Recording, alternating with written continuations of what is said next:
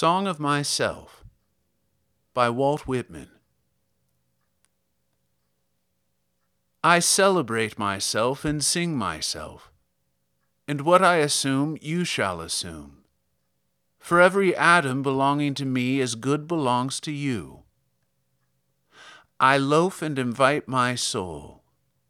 I lean and loaf at my ease, observing a spear of summer grass. My tongue, every atom of my blood, formed from this soil, this air, born here of parents, born here from parents the same, and their parents the same.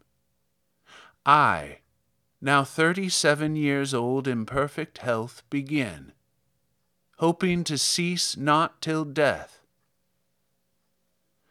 Creeds and schools in abeyance, retiring back a while, sufficed at what they are, but never forgotten. I harbor for good or bad. I permit to speak at every hazard. Nature without check, with original energy. Houses and rooms are full of perfumes.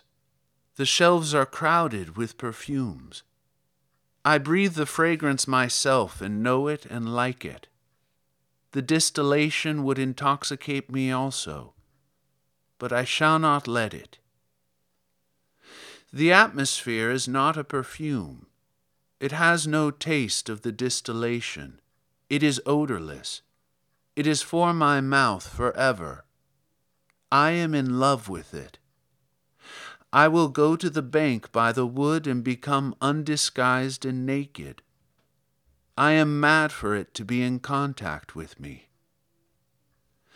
The smoke of my own breath, echoes, ripples, buzzed whispers, love root, silk thread, crotch and vine, my respiration and inspiration, the beating of my heart, the passing of blood and air through my lungs, the sniff of green leaves and dry leaves, and of the shore and dark-colored sea rocks, and of hay in the barn, the sound of the belched words of my voice loose to the eddies of the wind, a few light kisses, a few embraces, a reaching around of arms, the play of shine and shade on the trees as the supple boughs wag, the delight alone or in the rush of the streets, or along the fields and hillsides, the feeling of health, the full noon trill, the song of me rising from bed and meeting the sun. Have you reckoned 1,000 acres much? Have you reckoned the earth much? Have you practiced so long to learn to read? Have you felt so proud to get at the meaning of poems? Stop this day and night with me, and you shall possess the origin of all poems. You shall possess the good of the earth and sun. There are millions of suns left. You shall no longer take things at second or third hand, nor look through the eyes of the dead, nor feed on the specters in books. You shall not look through my eyes either, nor take things from me. You shall listen to all sides and filter them for yourself.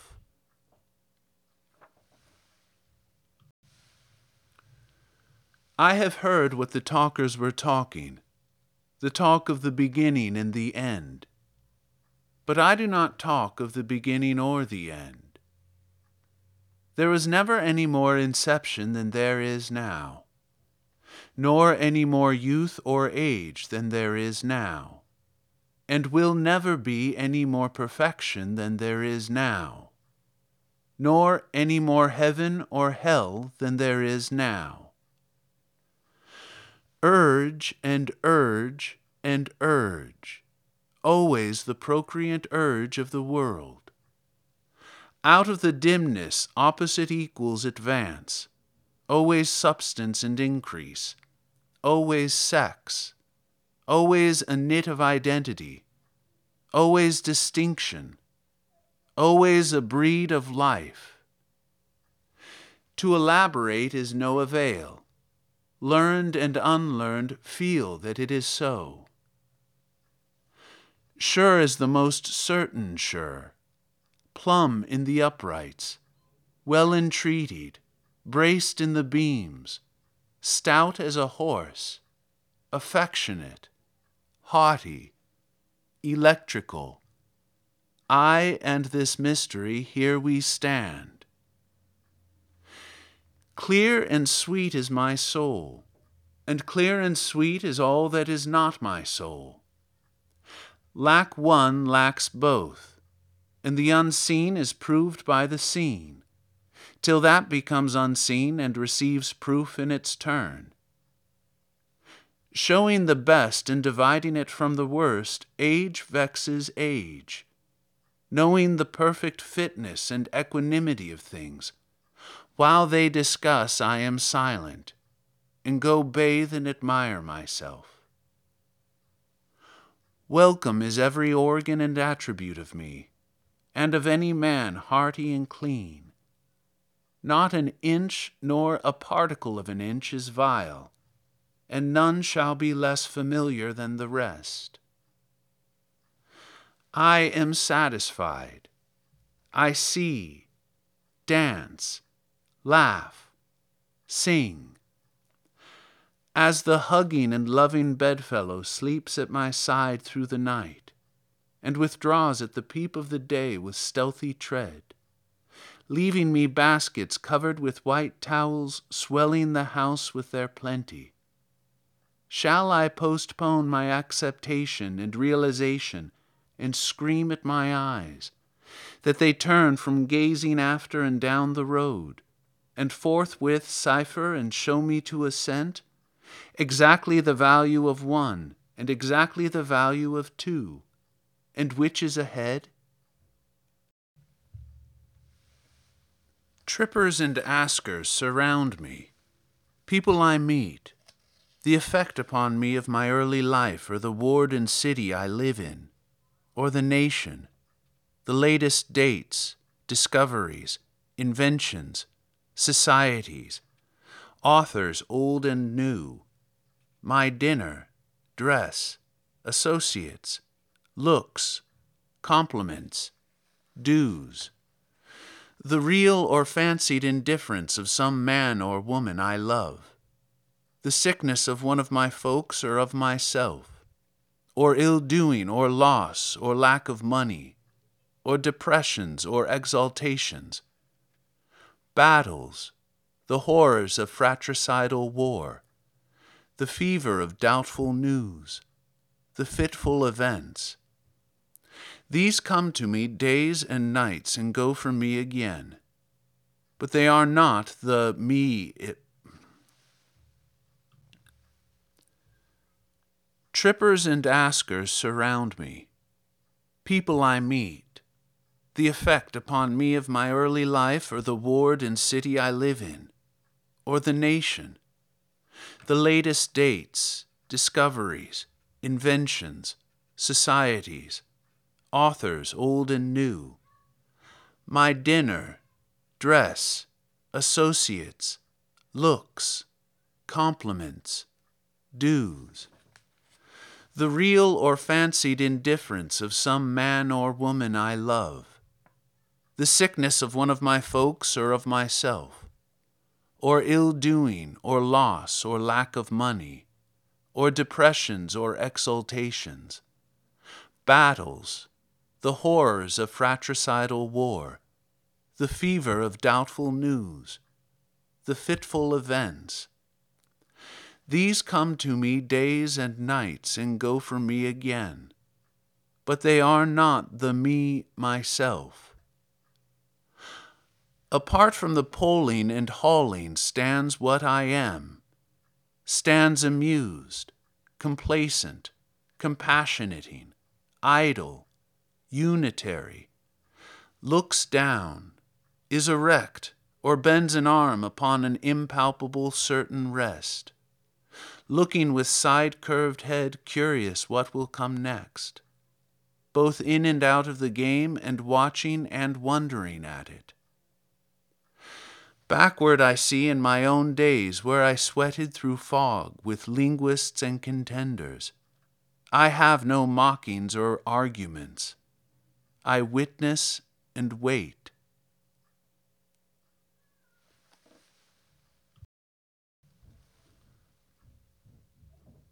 I believe in you, my soul.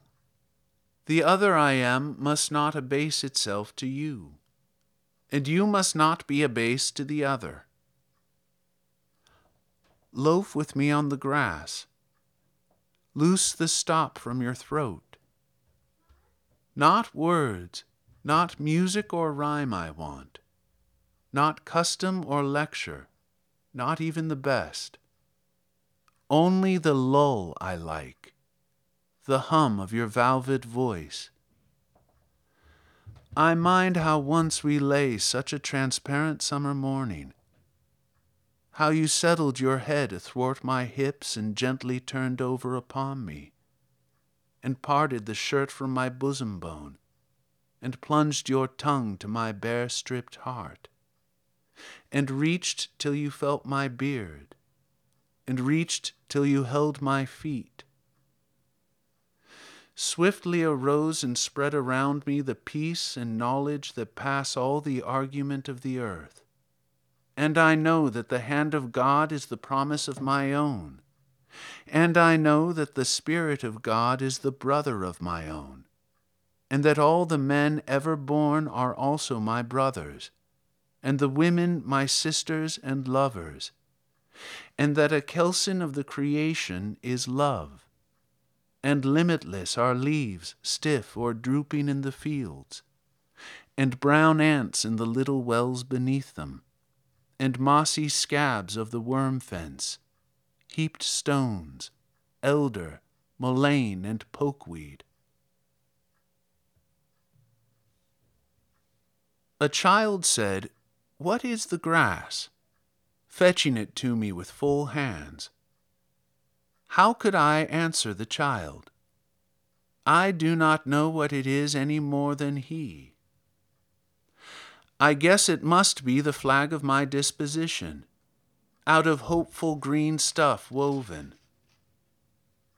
Or I guess it is the handkerchief of the Lord, a scented gift and remembrancer designedly dropped, bearing the owner's name some way in the corners, that we may see and remark and say, "Whose?" Or I guess the grass is itself a child, the produced babe of the vegetation.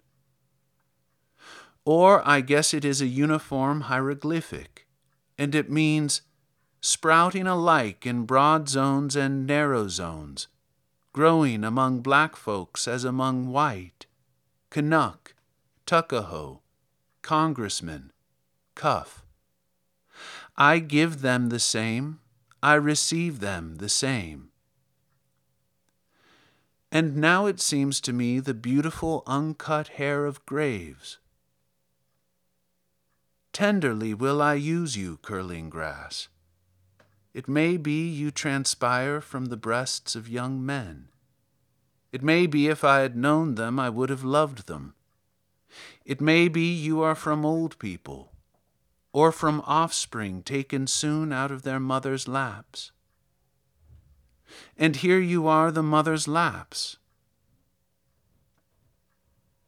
This grass is very dark to be from the white heads of old mothers, darker than the colorless beards of old men, dark to come from under the faint red roofs of mouths.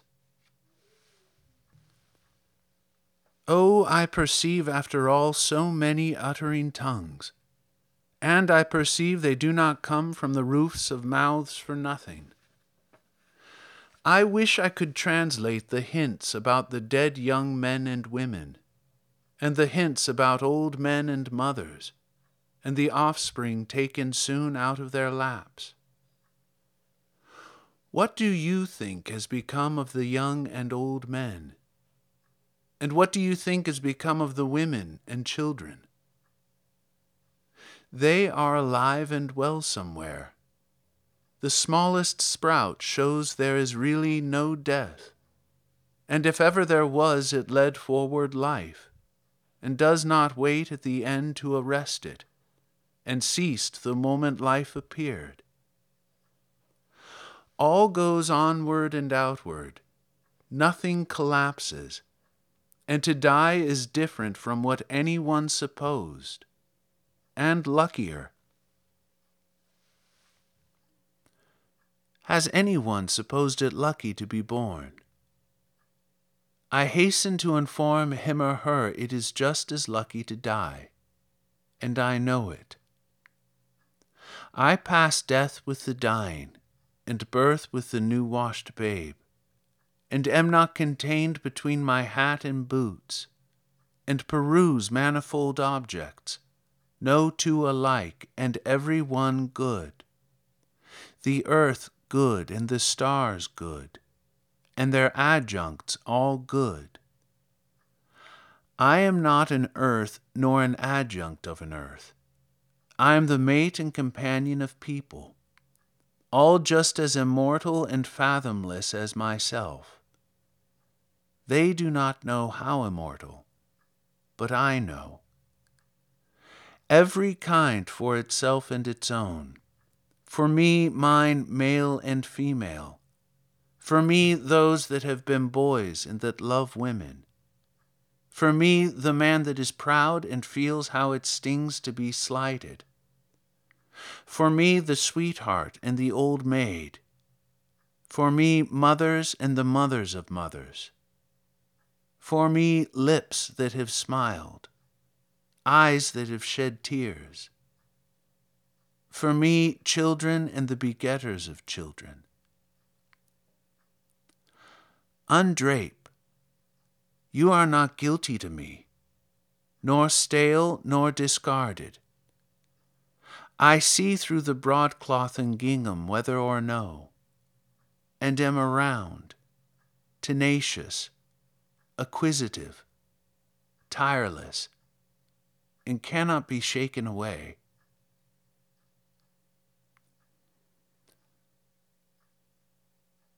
The little one sleeps in its cradle. I lift the gauze and look a long time, and silently brush away flies with my hand. The youngster and the red-faced girl turn aside up the bushy hill. I peeringly view them from the top. The suicide sprawls on the bloody floor of the bedroom.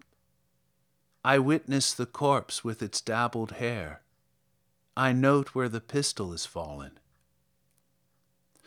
The blab of the pave, tires of carts, slough of boot soles, talk of the promenaders, the heavy omnibus, the driver with his interrogating thumb, the clank of the shod horses on the granite floor, the snow sleighs, clinking, shouted jokes, pelts of snowballs, the hurrahs for popular favorites, the fury of roused mobs, the flap of the curtained litter, a sick man inside borne to the hospital, the meeting of enemies, the sudden oath, the blows and fall, the excited crowd, the policeman with his star quickly working his passage to the center of the crowd, the impassive stones that receive and return so many echoes.